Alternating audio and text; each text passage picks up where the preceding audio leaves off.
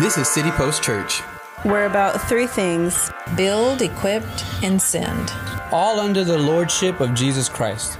A small church plant in Fort Worth, Texas, who decided to do things a little differently. Adoramos a Jesucristo. I love City Post because of the people. It's where I belong. We truly preach the word. I love City Post because of the community we've been able to build. To do ministry like Jesus, for light to push back darkness.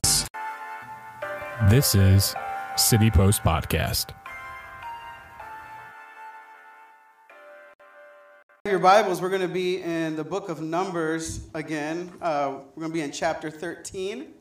And we're going to look at a few verses, learn 5 things, and then go home and watch the playoffs, just like the Cowboys are doing. So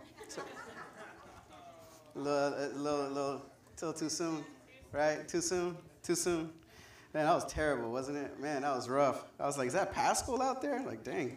Brought me back flashbacks.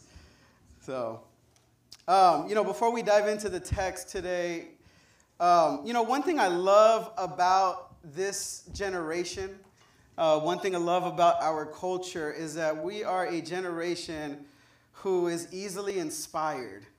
We love inspiration. No matter where you're at, you could easily just kind of pull yourself up. You could watch a video, you could watch a posting, and it'll inspire us to do some things. Even like if you look at most like daily vlogs or reels or stories, most of them are about people just not telling us about the day, but also digging into some type of inspiration. Like, the day in the life of a 23-year-old, business professional, or the day in the life of a pastor's wife, or the day in the life of someone not trying to get robbed in Northside. Whatever that looks like. I had to get that, sorry.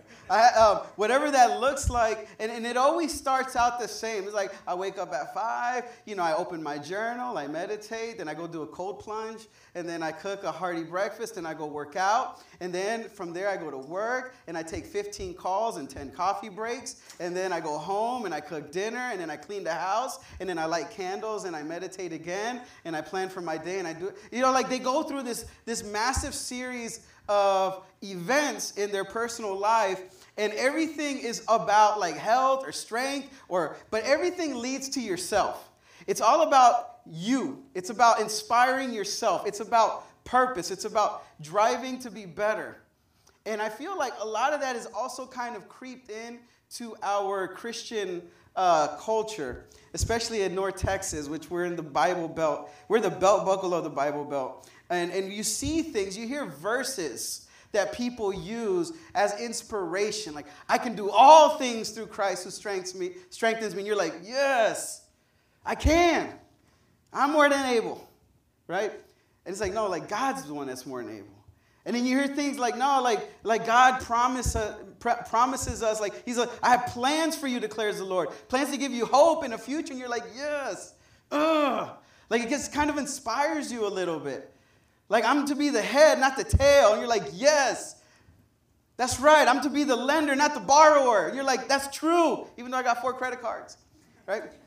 And you hear these things, and it's like, like you're just like, it just kind of like pumps you up. And then you see these postings and all these things. But my question to us today, kind of what I will look at is, what happens when inspiration and goals and callings and all these things that we have in our life, what happens when the reality hits that it's going to be on God's terms and not our terms? Because these are all great things. We all want to do things for the Lord. We're all like, yes, God, I want to do this. I want you to use my life. I want to go out and make disciples. I want you to use me to do amazing things. But then God's like, great. You ready? You're like, yes, okay. Get out that relationship. Like, hold on a second. Like I just said, I want to serve you. So I'm ready to go jump in. I'm ready to go do it. And God's like, awesome. Stop sleeping with your girlfriend. You see, we want to do things on our terms. We want to serve the Lord based on what we feel we are ready to do. And we like that. We want to control the narrative because control means that we are comfortable and comfort means that we're safe. And we want to hold this, and if we're honest with ourselves and we use these inspirations in our lives, We might see things like, yes, Lord, like let's go make disciples of all nations. Let's start tomorrow. But I can't do it during the week, so I got to be home at 7 because I like to sleep my 10 hours. Or like, yes, Lord, like I want to go and let's go to the nations, God. How long is that plane flight? Oh, no, because of the way my PTO works, I can't. You know, like we want to do things to our way and our liking, and we want to control what God wants to do in and through our lives. And the problem is, it don't work that way. But what I truly believe is that there's something we can learn from the report that the spies gave to Moses and Aaron. Because you want to talk about inspiration? They're about to go to the promised land. They're about to go to the land of milk and honey. They were like, man, we got to get together. Let's start planning. I need you to send 12 spies to go look at this land that God has promised us. And they go and they look at the land and they're inspired. They're like, yes, this is ours. We're finally free. We finally get our own place. And they get to the promised land and they're like, oh, there's giants. You know what? I didn't even want to go no more. I like the desert. The desert's fine. I think we're fine right here. We could just set up shop. We're good. Like, what happened? You had the promise of God. You had the calling of God. God promised you these things. And now it's like, whoa, wait a second. And God's like, no, I want you to go take it. Do you trust me? And really what it comes down to is that the Israelites, they failed to believe that God, that the Lord, they failed to believe the Lord. Because God says, man, that is your land. Just go take it. And they're like, yeah, but... So really, their lack of faith was actually in rebellion to God. So what do we do with this? So let me speed us up, and then we're going to just jump into the text. So you guys know the Israelites, they're in bondage. They're in slavery to Egypt. God finally hears their cries, and he sends Moses. And Moses is like, I can't even talk right. And then God's like, it's okay, I'm going to give you a brother. So here's Aaron. Aaron's going to speak for you. So they go, and then they do the whole 12 plague, or the plagues. And then Pharaoh finally frees them. They get out of Egypt. God allows them to cross through the Red Sea. So God opens, and they cross on dry ground, which is crazy to us, crazy to me to think about. And then as Pharaoh and his army start pursuing them, God drowns them in the Red Sea, takes care of the enemy for them. Then God's like, I have a land for you, a land flowing with milk and honey. This land is all yours. Takes them to Mount Sinai, gives them the law. They still jack it up, but God still forgives them. Fast forward, here we are in Kadesh. Now, last week we talked about 40 years after they arrived today at this point that we're going to read. And what's wild is the Israelites, how do you go from walking to wandering? How do you go from marching to meandering? And then how do you go from being a witness to wailing? Because they just cried the whole time. How does that happen in our lives? So look at verse 26. Let's go ahead and dive into the text. So we're going to be in Numbers chapter 13. So this is the report. So Moses, he gets 12 spies, one from each tribe. And he goes, I need you to go scope out the scene so that way we could plan. We have over 1 million people. This is just great leadership right here. The land is already ours. Now it's just us to survey the land, strengths, weaknesses, all that stuff. They went to the land. They did a SWOT analysis, all this stuff. And this is what happens when they came back.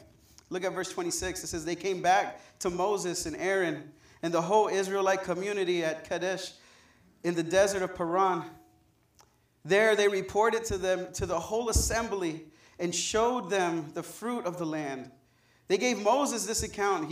We went into the land to which you sent us, and it does flow with milk and honey. Here is the fruit. But the people who live there were powerful, and the cities are fortified and very large. We even saw descendants of Anak there.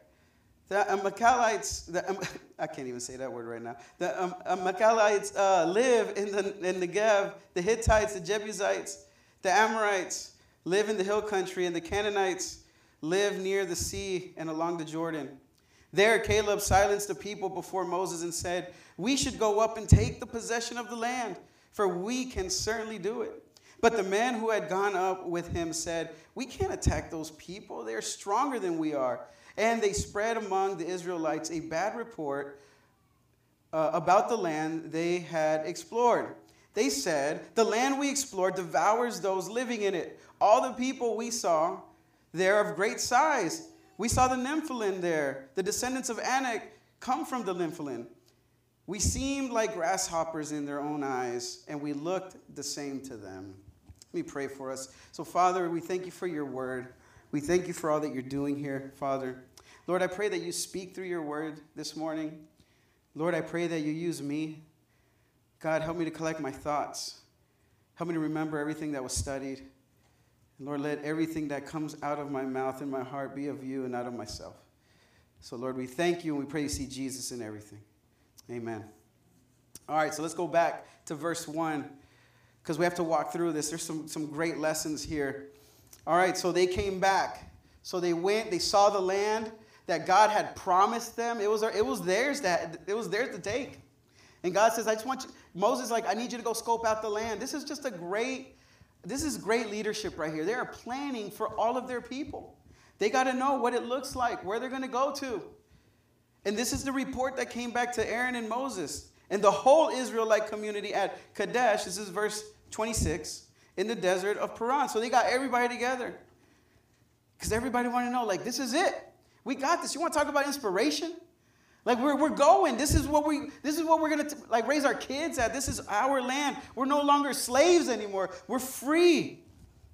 They even brought fruit to show them. And what we see in the next chapters is, man, these grapes that they brought were so massive that it took 2 people to carry the grapes to the assembly. So look what they're doing.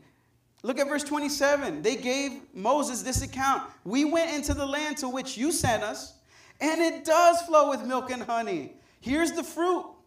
How crazy. What they're saying is, like, everything that you've been telling us, everything that God has promised us, we saw it with our very own eyes.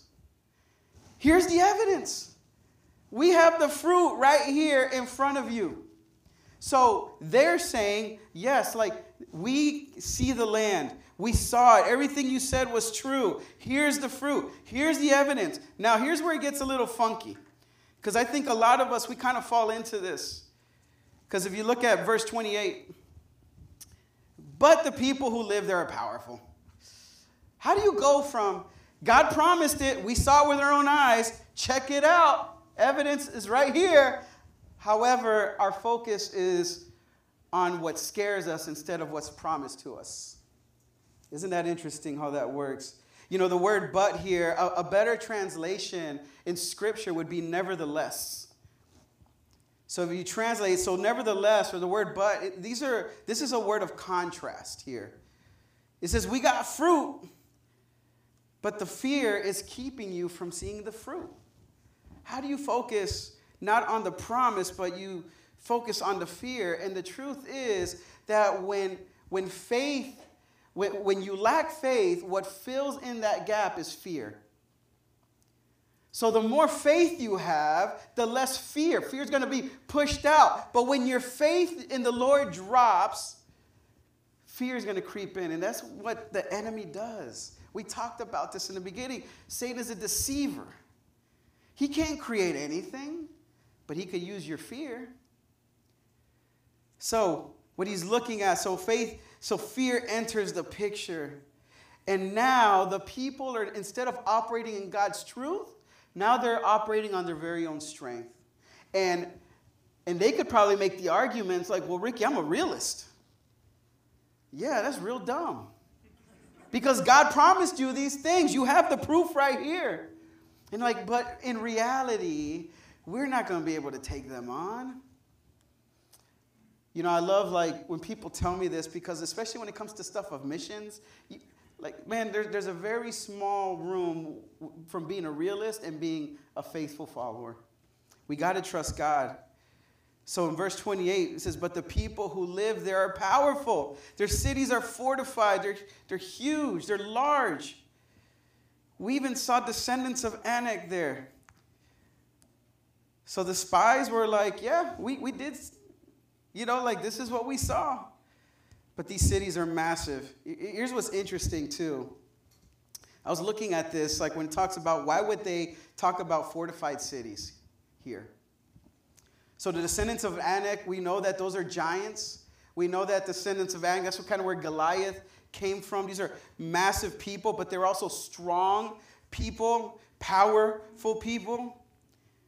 And the first city that the spies came into was Canaan, which is through Hebron. This is where Abraham built an altar to the Lord. Actually, Abraham and Isaac were buried in this very land. So the spies, they should know the Old Testament. They should know what was being taught to them. And they knew that God already had some ground on this ground. He had some promises here. All they had to go do was take it. And then in verse 29, they just start shooting off kind of what they seen. The Amalekites, they live in the Negev. The Hittites, the Jebusites, the Amorites, they live in the hill country. The Canaanites live near the sea and along the Jordan. And then I love verse 30 because everybody, every church, every family needs a Caleb. Look what Caleb does. It says, then Caleb silenced the people before Moses and said, we should go and take possession of the land, for we can certainly do it. You see that word silenced, a better translation would be the verb quieted, right? It's an active verb. That means that there was an interjection from Caleb. So that means that the report of the spies caused the whole Israelite community to have a verbal reaction. There was some passionate people, y'all. It wasn't like, oh no, how are we going to take this land? No, when they started telling the report, it says that people were probably murmuring, and it caused Caleb to speak up. It caused him to say something like, everybody shut your mouth. Like, it had to be this strong reaction. It wasn't like, if you hear my voice, clap twice. No, like, it wasn't like what teachers do. Yeah. No, I'm joking. All right, so like it was this whole thing of like, hey, like everybody be quiet. It caused a strong, passionate interjection. And he goes, no. We should take this land. We need to take possession of this land, for we can certainly do it. You see, what Caleb understood was regardless of the report of the spies, he knew that it just wasn't about the giants. He knew that he had a giant God. It wasn't about the people. He didn't see that. He saw the promise that God gave them. He knew that God gave them this land. He knew that their God was going to be able to overcome these giants and these strong people. Caleb was a man of faith. Out of the 12, only 2 people came back and said, we need to go do this. And it was Caleb and Joshua. And I was even studying this, it's even crazier. Joshua, when he takes over, when you read the book of Joshua, he goes into Jericho, and they go spy the land out. You know how many people Joshua took? 2. You think he's going to make this mistake again? It cost him 40 years. So no, he's like, him and Joshua were the only ones that came. But look at verse 31.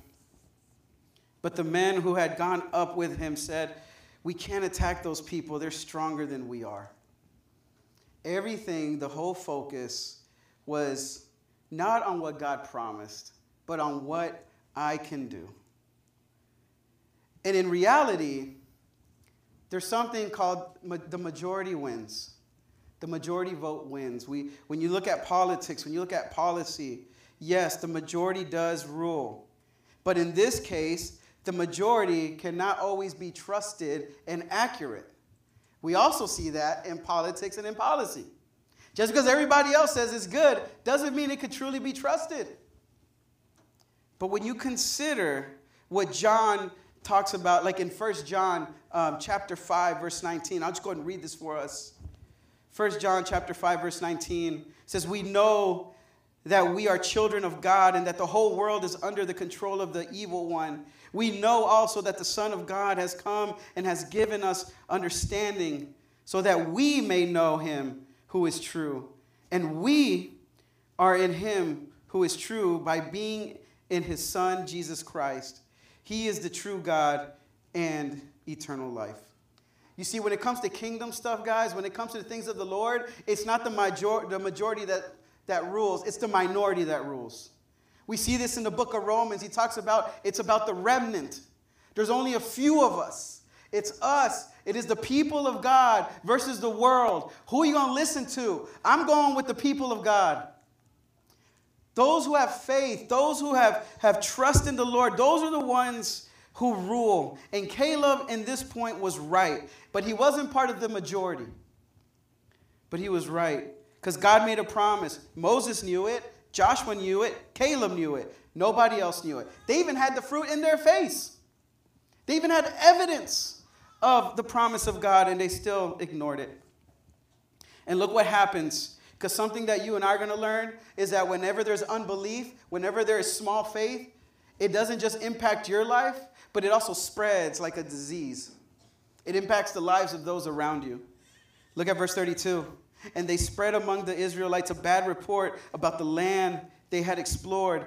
They said, the land we explored devours those living in it. All the people we saw there are of great size.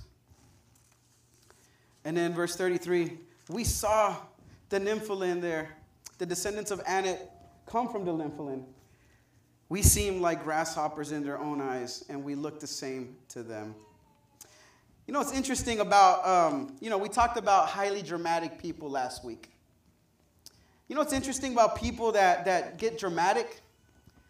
People that get dramatic, they don't just embellish stories. They also embellish issues, and they embellish problems. What's funny is that here, as they're talking, they said there's descendants of Anak there. Now, as the people are freaking out and that report's starting to spread amongst the people, now they're saying, no, all of them are giants.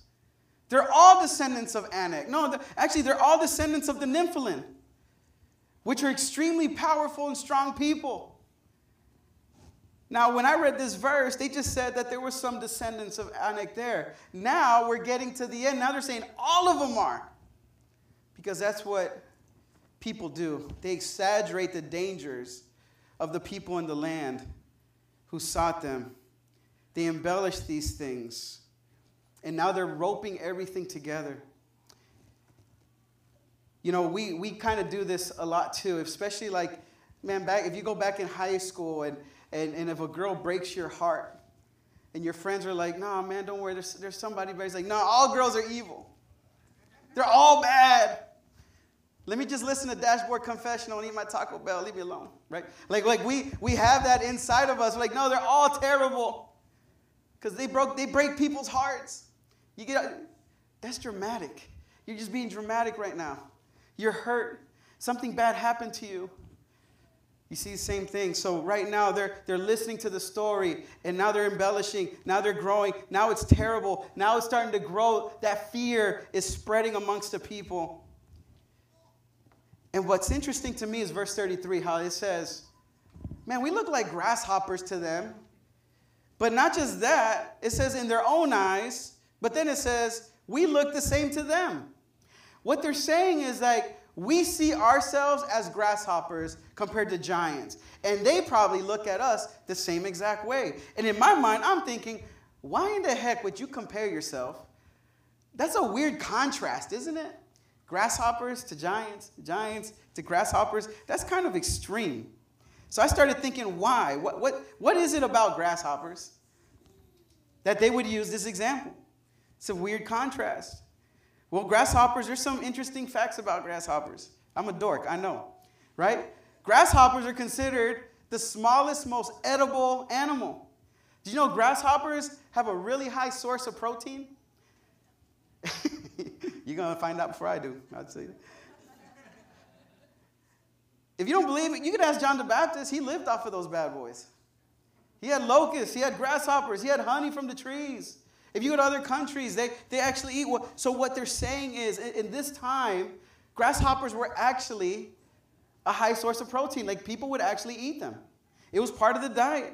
It's not because it's gross. It's not because there's not. No, like, we're talking about survival here. We got to talk about culture. It's like them saying, Like, look at those giants. Man, we look like a bunch of shrimps to them. Like, not just shrimp, like, we look like a shrimp cocktail that they're ready to just tear up. They're ready to just eat with some crackers. Like, they're going to devour us. We don't stand a chance in the sight of these giants. Man, it's sad that for most believers, we live in the realm kind of in the same spirit and in the same boat as those spies that did not believe that God promised them something. So what I want to the next 10 minutes is how do we move? Like, how do you take inspiration and calling? What is it about that? What can we learn so that way we don't fall in the same boat? Because you know what cost them here? Because of their unfaithfulness to God, God had them set up. God gave them promises. Because they did not trust the Lord, they spent 40 years in the desert wandering around. Because God says, this generation that didn't believe me, all y'all are going to die out before the next generation goes to the promised land.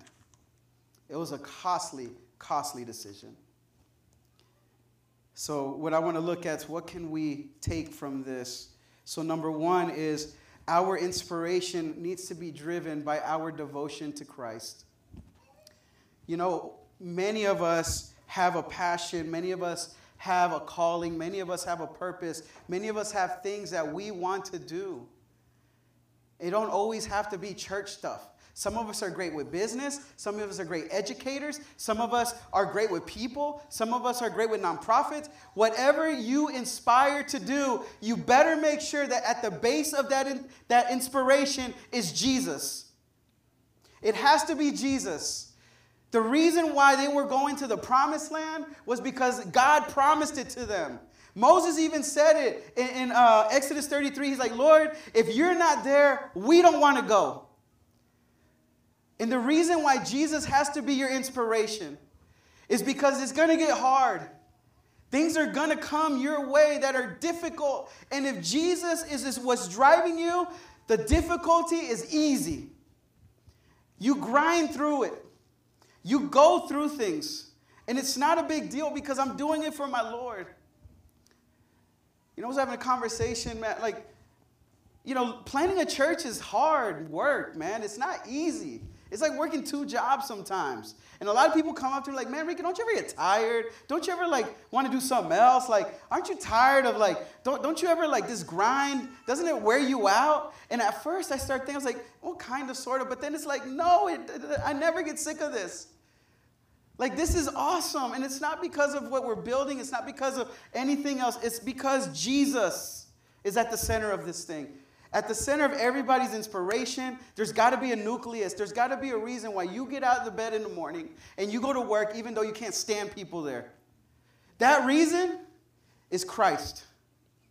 Because I want to show Christ to people. I want to do a good job for Christ. I want to take care of my employees for Christ. Everything has to be around Jesus. And if your inspiration is not rooted in Christ and it's rooted in something else, it's going to crumble.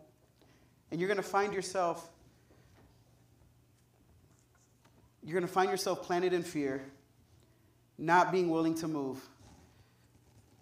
So we got to make sure that our inspiration is in our devotion with Jesus Christ. Number 2, something to think about. God is way too big to call you to do something that you could do by yourself. God is way too big. Wouldn't it have been so nice if God, like y'all ever see Willy Wonka Chocolate Factory? The first one, not before it got weird. You know, where Willy Wonka, he's showing everybody like the chocolate factory, like the plants are made of candy, right? And you have that like chubby Russian kid that's like, ooh, chocolate milk river, right? Like, and he's ready to go storm it. And then Willy Wonka just kind of lifts up his cane and he's like, go for it. And everybody's like, woo! And they go and they just go start eating everything. Wouldn't it have been nice if God was like Willy Wonka? Where he's like, here's the land of milk and honey. Right? And then like they all just storm and they just go and grab their land and it's wonderful. You see, the land of milk and honey means it's not actually like milk and honey. It means that it's a land that's going to produce from generation to generation to generation. It's not just a land that produces, it's a land of opportunity. It's a land where people could plant, grab their roots, and grow and thrive in for generation to generation. But if God would have done that, the Israelites get the glory and not him. And God is about his glory, not yours. So when God is going to call us to something, he called them. He's like, man, the land is yours. I just need you to go take it. And yes, there's giants. There's fortified walls. But I just need you to go do it. I'm with you. And what do the people do? They bail. They're like, no, we can't do this. And God's like, you're absolutely right. You can't do this, but I can. You see, when God calls us to things, he's going to make sure that you attach yourself to him. You link yourself to him. You plead with him like, Lord, I don't know how this is going to work, but I know that you're with me. God wants us to grab onto him. And at the end of the day, he's going to get the glory. And if he gets the glory and you get to be a part of that, man, you get to share in that blessing as well. Number 3, unbelief has ripple effects, y'all. Unbelief has ripple effects. I got to talk to my man in the building, in the room, especially my dads. Listen, you are called to lead your family. Your kids are watching you, how you act, what you do. You are the leader, the spiritual leader for your family. And when you unbelieve, whenever your kids are seeing what you're doing, they're going to follow you. The ripple effects of the unbelief of these people were a generation that were not able to enter the land that God promised them because they did not believe. There's a passage, Hebrews, we could look this up, Hebrews 3. So if you have your Bibles or your devices, I think it's such an interesting passage.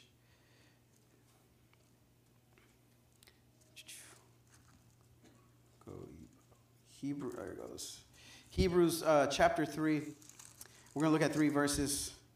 Hebrews 3, 16 through 19. Look what it says. It says, who were they who heard and rebelled? Were they not all those Moses led out of Egypt? And with whom was he angry for 40 years? Was it not with those who sinned, whose bodies perished in the wilderness? And to whom did God swear that they would never enter his rest, if not to those who obeyed or who disobeyed? So we see that they were not able to enter because of their what? Unbelief. Man, unbelief has some repercussions. Unbelief has some consequences. Just because of those 10 guys, generations were not able to take part in the promised land, and they ended up wandering the desert. Think about that. Your unbelief is going to cause some repercussions, not just for your family, not just for your loved ones, but also for their generations and their generations and their generations. Just something to think about. All right, we got to go. Next one is, number 4 is, in the kingdom, when it comes to kingdom agenda, minority rules, not majority. The minority rules. All you need, it's you, a calling from God, and let's go. I don't need men to give me applause. If I know I'm called to something, if Jesus is with us, that's the only validation that you need in order to move forward. We have his word, we have his presence, let's go. So we need to stop with this culture of like, I need to make sure people like what I'm doing. I need to make sure people know, if you have Christ, let's go. We see this minority rules. Caleb and Joshua were correct. The other 10 were wrong. They should have followed them, and they should have gone, but they disobeyed the Lord. And then the last one is your perception is in your proportion to your faith. Perception happens in proportion to your faith. How in the world do they see evidence of God, what God called them to, and they get to a place where they see themselves as grasshoppers? Who told them they look like grasshoppers? Nobody. It was their perception of what they understood, what they looked like. That's who told them that they look like grasshoppers. We don't see ourselves with grasshoppers. How do we fix this? Many of us have a perception of ourselves based out of our past, or based out of what people have told us, or based out of our hurt. We have that foundation in us. So many of us look at our lives and it's like, no, I'm not able to because. I'm not able to because. I'm not able to. I don't know. I'm not smart enough. I don't have the connections. I don't have all these things. It's like, man, who told you weren't smart enough? A piece of paper? Our God is big enough. Our God is strong enough. Our God moves people. Imagine if you would just say, Lord, I'm trusting you. I'm going to study as hard as I can. But God, I'm going to do this because you called me to do it. Imagine the outcomes that will come out of that. Man, the size of your faith impacts your perception in life. Your relationship with Jesus will shape how you view yourself. It's going to shape how you view your past. It's going to shape how you view situations. It's going to shape how you view what is happening around you. I'm not a grasshopper. I don't see myself as a failure, because if you understand what Jesus says, you start saying things like, man, I am adopted by God Almighty. I'm forgiven. I'm a son of God. I'm redeemed. I'm restored. I have the same power. That same power that rose Christ from the grave lives in me now. I am not dead in my sin. I'm alive in Christ. I have the Holy Spirit. There is absolutely no confusion of who I am. There's no confusion in my identity. I am His and He is mine. I am Christ. So yes, I might not be the smartest. Yes, I might not be the most charismatic. Yes, I might not be the most talented. I might not be the best looking. And yes, I have insecurities and I do have imperfections. But I am more than a conqueror, and there is no condemnation because of Christ that's in me. You see how that changed? So when I see something, I don't look at it from the perspective of, man, I'm not good enough. I can't. I see it from the perspective of, God, you're big enough for this. You can. So Lord, if this is what you want me to do, we're going to do it. And this whole idea, like I'm worried about getting canceled. No. Like I was canceled at the cross. I died to my flesh.